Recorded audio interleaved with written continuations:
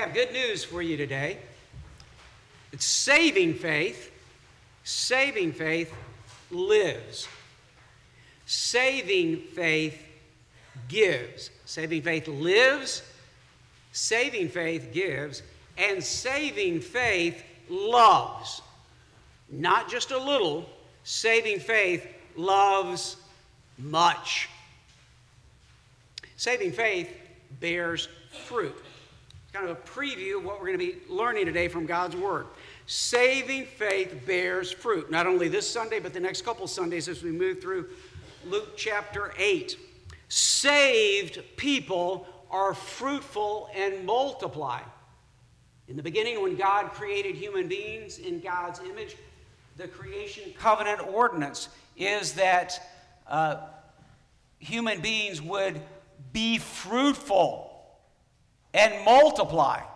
What does that mean? Well, as we come to the New Testament, we see that's not just a biological related command, that is a spiritually kingdom of God related command. Saving faith bears fruit. Saved people are fruitful and multiply. Those who truly believe in Jesus and therefore live in him and in his word are fruitful and multiply. If you're saved, you're going to be fruitful and multiply. In other words, other people are going to come to know Jesus and come into the kingdom through you, through your witness, through your stewardship, through your outreach, through your giving, through your commitment to the body of Christ. People whom Jesus saves, and how does he save? We saw this clarified in Luke chapter 7. Go back to the last several sermons from September. Jesus saves people by grace through faith. Not just Ephesians chapter 2, verse 8, but also all the way through Luke chapter 7. By grace through faith. Well, if we're saved by grace through faith, then we are, in turn, this is guaranteed, because it's our Savior and the way we're saved. If we're saved by grace, that means generosity, overflowing generosity, not tit for tat. I mean generosity, grace. We're saved by grace through faith and faithfulness. Then we will be people of generosity and faithfulness to God and to others, full of grace and faith. Christians love him generously and powerfully. That's the way it is in our relationship with God, with the Lord Jesus. Jesus' kingdom people don't just recite the Shema. I'll come back to what that means if you don't know what that means. Don't just recite the Shema in words, but in a living testimony. They love, not just with their words, but with their lives. Jesus' people love God with undivided hearts and souls and means or giving. Children of God love much. And that's our sermon title for today. Love much. It's a command, it's a way of being a Christian, and it's an invitation. Love much. We're going to turn to two passages of Scripture. We're back to Luke's Gospel primarily after kind of a last Sunday dealing with the situation in Israel and thinking across time about God's providence in the midst of that. We're back to Luke today. But first, I'm going to read to you the opening lines of what's called the Shema in the Old Testament. That title comes from the opening Hebrew command, Shema Israel. That means, hear Israel. It's a command. Hear, O Israel. Adonai Eloheinu, Adonai Echad. The Lord your God, the Lord is one. So, let's listen to this now. Deuteronomy 6, 4 and 5. Hear, O Israel, the Lord our God, or the Lord is our God. The Lord is one. Or you could translate the Lord only. You shall love the Lord your God with all your heart and with all your soul and with all your might, or your means. I'll come back to that. And then, picking back up in what we're reading through and preaching through in Luke's Gospel, we are today to Luke chapter 8, verses 1 through 3. Hear now God's word. And it happened soon afterwards. He was going through town and village, preaching and bringing the good news of the kingdom of God. And the 12 were with him, and also certain women who had been healed of evil spirits and sicknesses. Mary, called Magdalene, from whom 7 demons had gone out. Joanna, the wife of Chuza, Herod's household manager. Susanna, and many others, in other words, many other women, who were providing for them out of their own means. This is the word of the Lord. Thanks be to God. Friends, the grass withers, the flowers fade, but the word of our God will stand forever. Amen. Love much.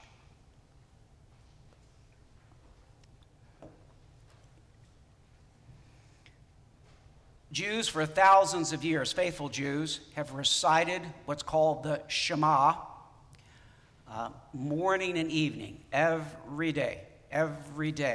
Now, there are several passages of Scripture that comprise the Kiryat Shema from Deuteronomy 6, 4 through 9, and then over to Deuteronomy 11, and then back to Numbers 15. But the beginning verses are the signature verses of the Shema and the core of the covenant. Jesus says, if you want to know everything about the Old Testament and everything about what God calls forth from his people, you have to go here. Here is the first and the greatest commandment, Jesus says, to hear, O Israel, that your Lord is the one God, okay? And then to love him with all your heart and all your soul and all your resources, all your might, all your strength. It's a core covenant commandment. It's the heart of the covenant, Jesus says, with God.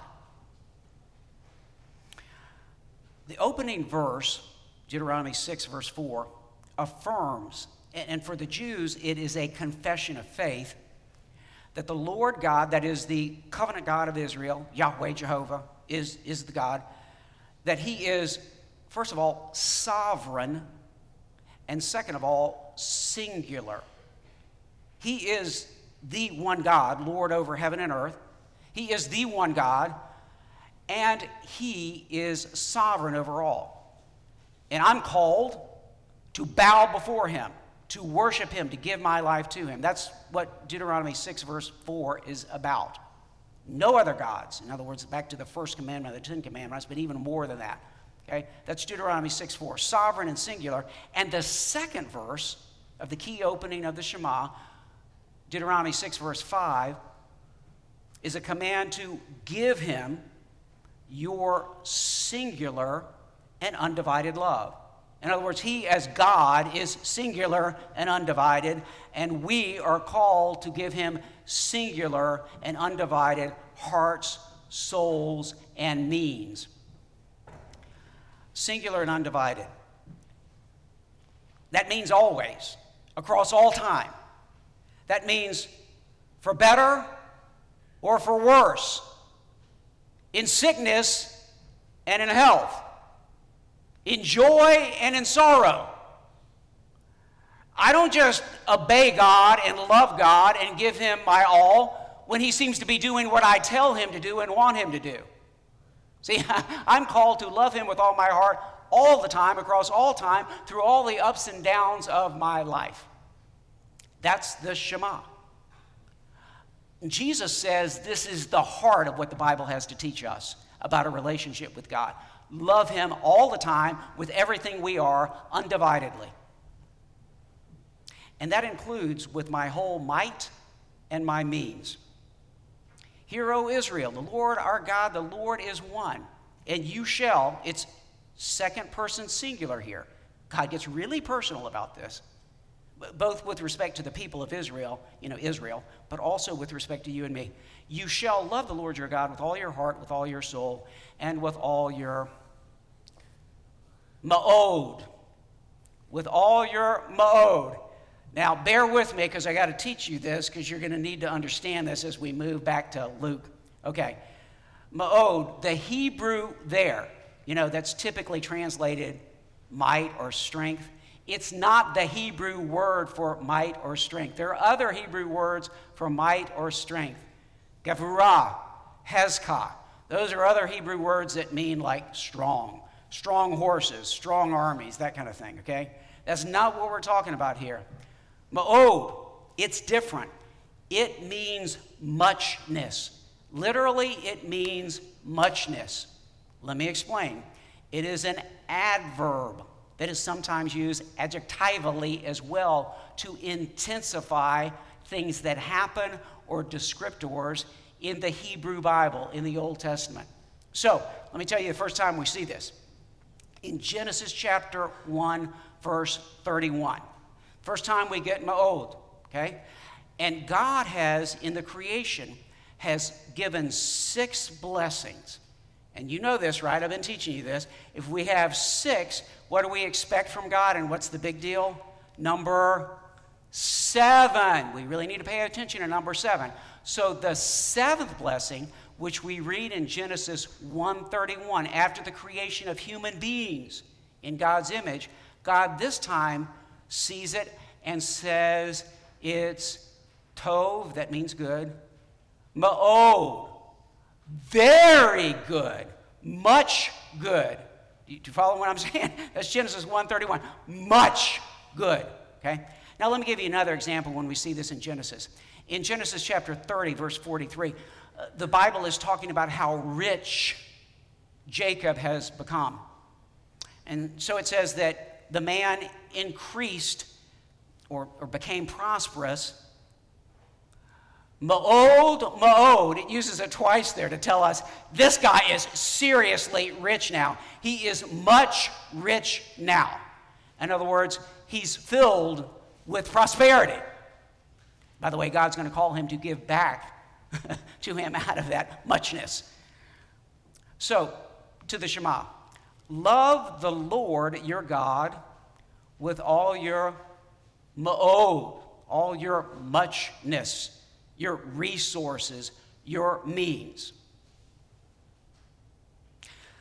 I need you to remember that because that's going to help you understand what is going on with Jesus and his ministry, where we are right now in Luke, and what he's teaching then and now to you and me. But first of all of us may be a little bit of a cold shower here, and to those of us who are female among us, you need to pay attention to this. This is going to be a little bit bothersome for a moment, so just hang with me.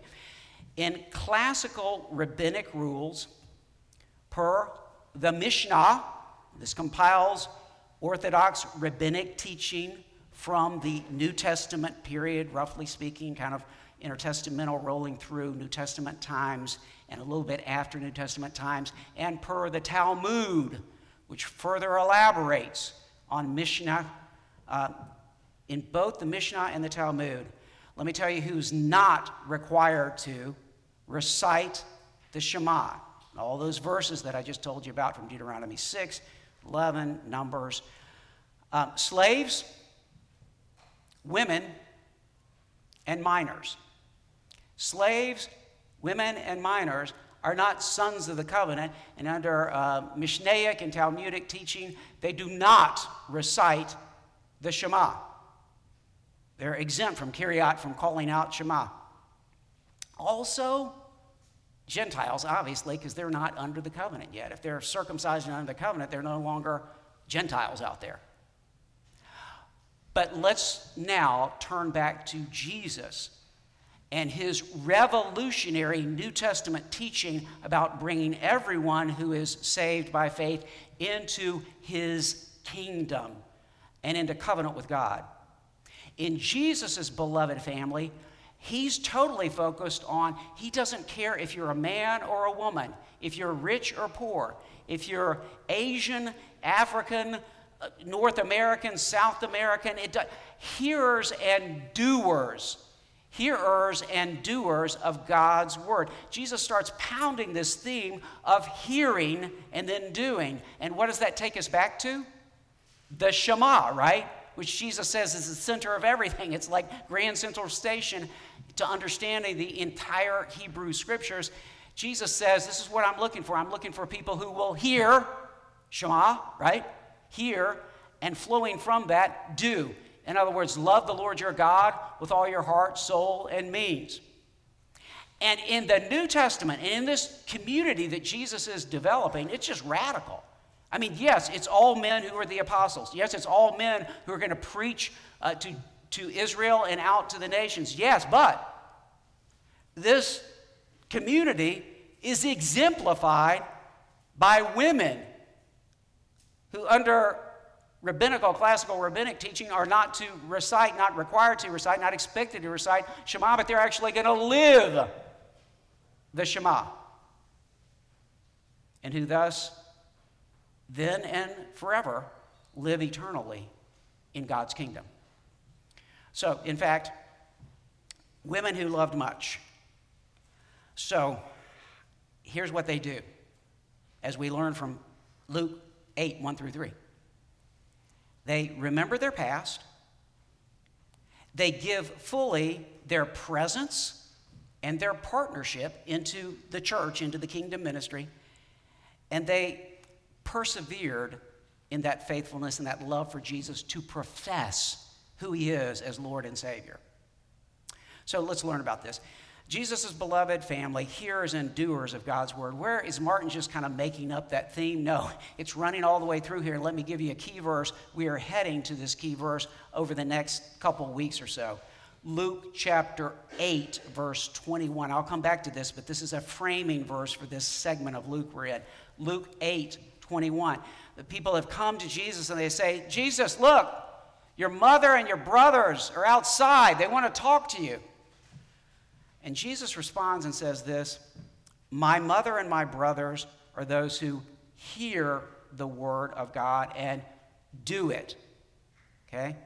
But they actually hear it and they do it. That's what my real family is like, Jesus says. I'm forming a new family that's going to call on God in prayer as our Father in heaven. So we're talking about Jesus' beloved koinonia. That's a Greek term that means like communion. That's a term that's used in the New Testament. Jesus' beloved koinonia family, not biological family, koinonia family, kingdom family of hearers and doers. And this is exemplified by women who loved much with all their hearts, souls, and their means. Okay, so Luke chapter 8, verses 1 through 3, what we're focusing on today, Jesus begins cycle 2, what I will refer to as cycle 2 of his itinerant ministry in Galilee. He's proclaiming the kingdom gospel, mainly in Galilee. He's going to move out, but he's mainly in Galilee once again. Take you back to the prelude to and the beginning of cycle 1 in Luke's gospel of Jesus' Galilean public ministry. It starts in Luke 4, 14 through 16. He's, preaching and people are amazed and he's doing miracles. And then it rolls through his big occasion in his hometown synagogue in Nazareth and his key sermon there, that he is the fulfillment of Isaiah 61 and basically the entire messianic prophecy of the Old Testament, and he's bringing in the Jubilee year. And then you kind of come out of that. Jesus starts preaching and ministering out of Capernaum, and the people in Capernaum want Jesus to just stay there forever. We'll build a big building. Everybody will come to us. You're safe here in Capernaum. Just hang out, Jesus. And Jesus says no. And he says this in Luke 4:43, which really launches him in full scale into cycle 1 of his itinerant ministry. He says, I must preach the good news of the kingdom of God to the other towns as well, because that is why I was sent. Why is Jesus here? Why was Jesus born? Why do we celebrate Christmas? Because Jesus has come to preach the kingdom of God. That's what he's telling us. Now then, as I said, this new segment gets marked off with Luke 8, 1 through 3. Kai ageneto, you already know that if you've been with me in any Luke, because I've been highlighting this term a lot. Luke likes this term a lot. And it came to pass, and it happened. So we've got a marker here, and then what are we heading into? He was going through town and village. That's kind of the Greek idiom. It means, and the town could be city, but it means city polis, but he's going through a lot of towns and villages, but it's just kind of an idiom in singular there. He was going through town and village, preaching and bringing the good news of the kingdom of God. And who's with him? Well, we expect this, right? The 12, those whom he set apart as his apostles. Simon, Andrew, James, John, those guys. But also notice this, also certain women who had been healed. So Jesus now, and this is different. You can go back and look at Luke 4:43. Now he is not only proclaiming or preaching the kingdom gospel, he's bringing it. He's bringing the kingdom gospel. And the word there means he's evangelizing with like a presence, okay? So in other words, Jesus is not just preaching, he now has a community around him. Do you see what's happened from cycle 1 to cycle 2? He now has this developing church, so to speak, or church in the making with his apostles. And also, this is kind of crazy, but I mean, most Jews, like all these women with him too.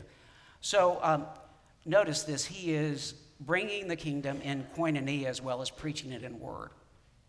That's a new development now. We're at a different stage of his ministry. So let's look at where we're going to be the next couple of weeks. First of all, of course, we've opened with 8:1-3. Jesus preaches and brings the kingdom gospel. The middle part, kind of the central meat, 8:4-18. He's going to give 2 parables, a big one about the soils and the word of God, and then a smaller one too, and he's going to teach about why he uses parables and what they mean. That's 8:4-18. And then finally, back to what we've already highlighted, the other framer for this little subsection, 8:19-21, he says, my family, my mothers and brothers are those who hear and do the word of God. Okay, so here we are back at the beginning of this cycle.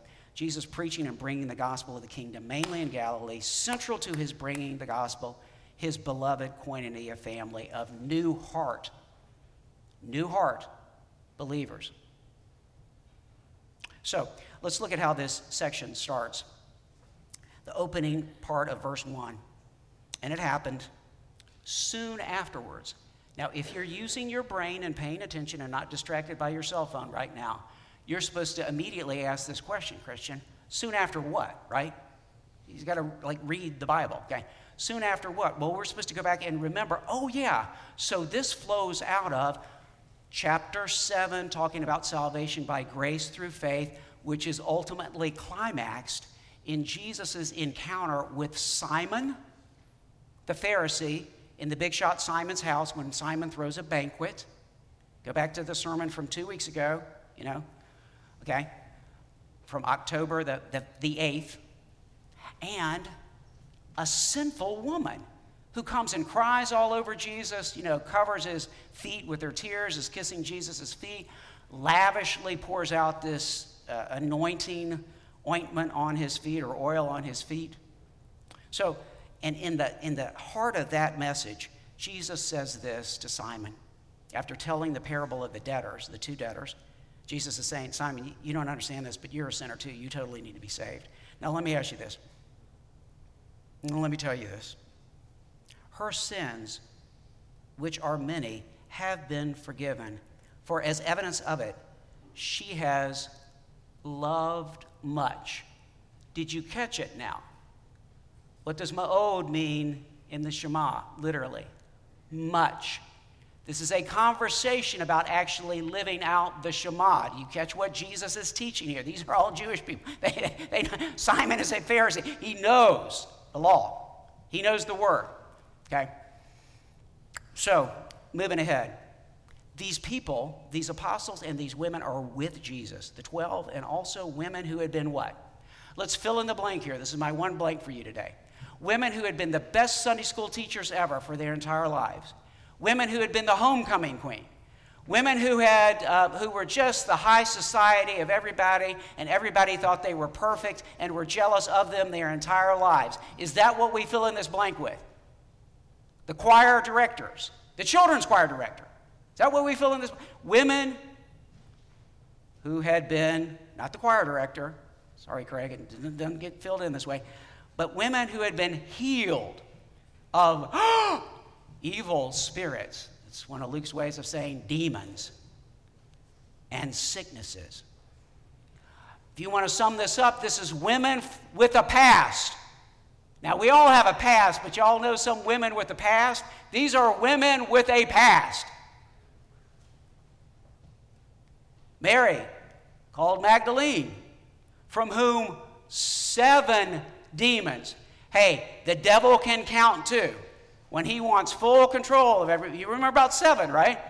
When the devil is saying, this is my woman. She belongs to me. I have her for now and eternity. She's full of 7 demons. And what is Jesus saying? No, she does not belong to you, Satan. I will deliver her from all 7. Not a one of them stays in her. You understand? This is the conflict. Jesus has come in preaching the kingdom. Jesus is preaching, this is not devil's territory, and you're not devil's territory. You belong to me. That's what's happened with this woman. Not only has she been healed, Jesus has claimed her for his kingdom over Satan's kingdom. That's implicit in all of this, okay? Then also, let's notice we go a little bit much higher society, actually, much higher political power. Joanna, wife of Chuza. Herod, that means Herod the Tetrarch. You know, the guy who's arrested John and everything? That guy's household manager. You want to talk about inside reach of Jesus' ministry? This woman, who's the wife of the guy who runs Herod's household, is apparently some kind of financial advisor too, probably. She's been healed somehow. Luke is a little vague on, we know Mary Magdalene's delivered from demons. Don't know about Joanna, maybe just sicknesses. Joanna, Susanna, only time she's mentioned in the New Testament. She gets once in there, okay? And notice this, many others, not 3, but lots of these women who've been healed and delivered from demons and healed of sicknesses. And what do? Do they go back to their homes and say, thank you, Jesus. If I ever need you again, I'll touch the TV when you're on the TV and pray about, being healed or something like that. No. They're following Jesus. They're with Jesus. And they provided for them out of their means. In other words, they are financing Jesus' ministry. These women, you remember this, Jesus has no property, no finances of his own. That's specifically the way he comes. I don't have a place to lay my head. God is going to provide it all, and God provides it in part through these women. They love much, and we're called to love much with all my past, all my presence. Yes, that's a play on present, but my actually being with Jesus, partnership and perseverance. Now, let's look at what this means. Number 1, I need to, and I'm called to, remember my past. Now, remember my past not in self-hating guilt. This is not a guilt trip, but in loving gratitude for Jesus' saving grace. Mary called Magdalene. I've talked about her. 7 evil spirits have gone out. And as I said, this clarifies and testifies to Jesus' power over the devil and over the devil's kingdom. And you could say to me, though, I got to pause here, because some of us are going to be saying, hey, Pastor, I understand about Mary, but I've been in church my whole life. I've never been demonically possessed. Anybody want to go ahead and testify to being demonically? Probably not all of us have been demonically possessed. Some of us actually were the Sunday school teacher and the children's choir director most of our life, right? And so you could say, well, I get this about Jesus saying Mary Magdalene, but what does this have to do with me? Well, everything. You remember, speaking of the Old Testament, every single Jew is supposed to say, we were slaves in Egypt, and God delivered us. Not just the generation that gets delivered out. If I'm a Jew, that's my story. I was a slave, and God had to save me. Okay? As Christians, we're called to know that we, not just Mary Magdalene, but we were dead in sin. I don't care if you grew up in the church. You were dead in sin, and Jesus has saved you totally. Totally. Again, now, we're going to get to the parable of the soils next week, but let me just go ahead and tell you some of the problems that Jesus says about people who actually, in other words, hear and do the word.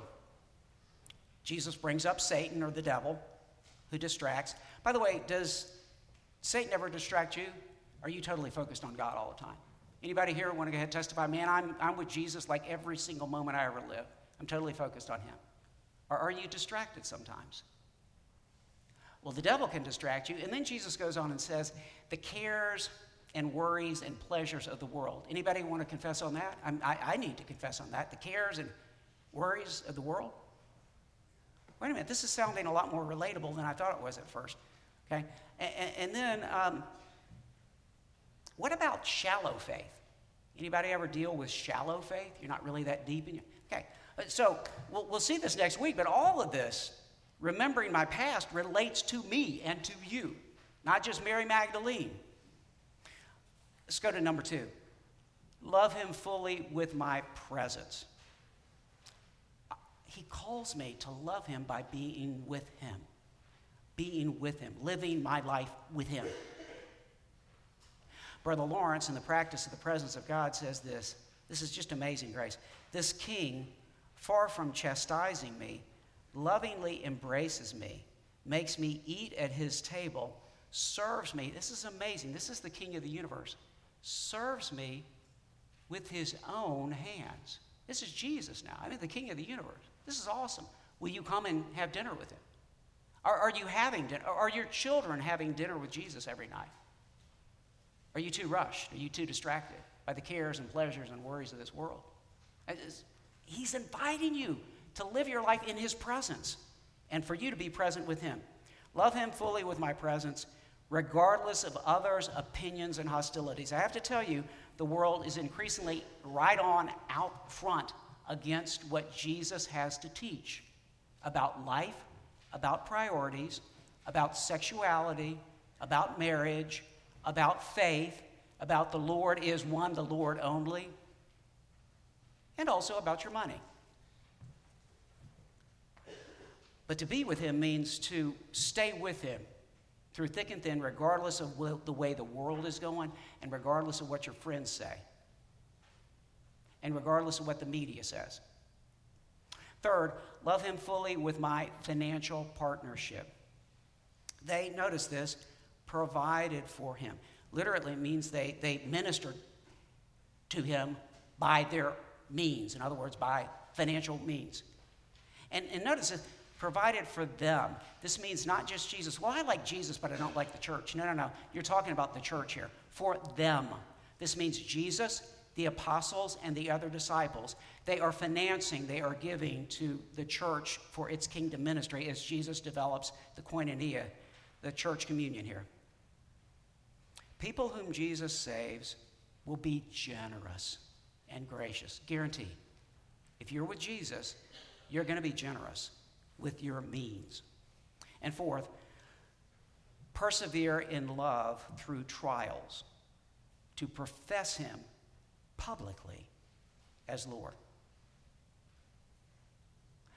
As you and I think about what that means in our lives, let me just connect some dots here and give some amazing inspiration from God's word about these women. They're with him at Luke 8, 1-3, right? Phase 2 of his Galilee ministry, but they stayed with him. So let's go to the key points of the gospel axis. Jesus' crucifixion. Luke chapter 23, verse 49. And all his acquaintances, Luke is vague on this. We don't know if this means kind of exclusive of several of the apostles or not, but clearly people who are befriending Jesus. And notice this, and the women who had followed him from Galilee. Do you see that? And the women who had followed him from Galilee, connect the dot back to 8, verse 1 and 2 and 3. You know these women now. Mary, called Magdalene, from whom 7 demons had been delivered. Joanna, wife of Chuza. Susanna, and many others. The women who had followed him from Galilee are the witnesses of his crucifixion and death on the cross. Do you see that? Now let's keep going. A few verses later, Luke 23, 55 and 56. Joseph and Nicodemus are going to bury Jesus. The women who had come with him from Galilee, you know who these women are, followed and saw the tomb and how his body was laid. Then they returned and prepared spices and ointments. On the Sabbath they rested according to the commandment. So in other words, what we profess and confess in the Apostles' Creed, these women are key witnesses. Do you understand what I'm saying? Was crucified, dead, and buried. Now let's go ahead to the resurrection. Chapter 24, verse 1 and 9 through 10, just skimming across here. But on the first day of the week at early dawn, who's they? The women who had followed him all the way from Galilee, all the way back to Luke chapter 8. They went to the tomb, taking spices they had prepared. It was, these are the key leaders, Mary Magdalene, Joanna, you know, who's she? Well, gosh, she's the wife of Chuza, Herod Antipas's household manager. There she is there too. How are they paying for all these spices for, well, they're giving of their own means, right? Jesus didn't have a little side stash for this. It was Mary Magdalene, Joanna, Mary, mother of James, and several other women. And they're the ones who come back and tell what the angelic witness is. He's not here, he's risen. He's not dead, he's living. Why do you seek the living among the dead? He's risen, just like he told you. So the women go back and tell the apostles. End of August, I preached one Sunday on the opening passage of Revelation chapter 2, Jesus' message to the angel of the church at Ephesus. And you remember our key call from Jesus, verses 4 and 5. You have abandoned your first love. Remember from where you have fallen, repent and do the things you did at the first, Jesus says to the church at Ephesus, and he says it to us too. He calls us to remember and to live in lavish love, because that's the way we live in Christ.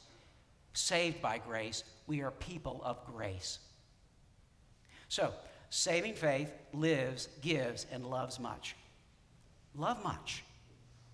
Let you love much with all my past, all my presence, all my partnership, and all my perseverance. No matter what happens with me in this life, I'm with Jesus. I love him. Amen? In the name of the Father, the Son, and the Holy Spirit, now and forever. Amen. We hope you enjoyed this sermon from First Presbyterian Church in Starkville, Mississippi. If you want to find out more about our church and our ministries, please visit fpcstarkville.org. If you'd like someone to reach out to you and maybe grab coffee or lunch to get to know us a little bit better, you can go to fpcstarkville.org/connect and fill out the form there. And if you like what you're doing and want to see more, go to fpcstarkville.org/give to give.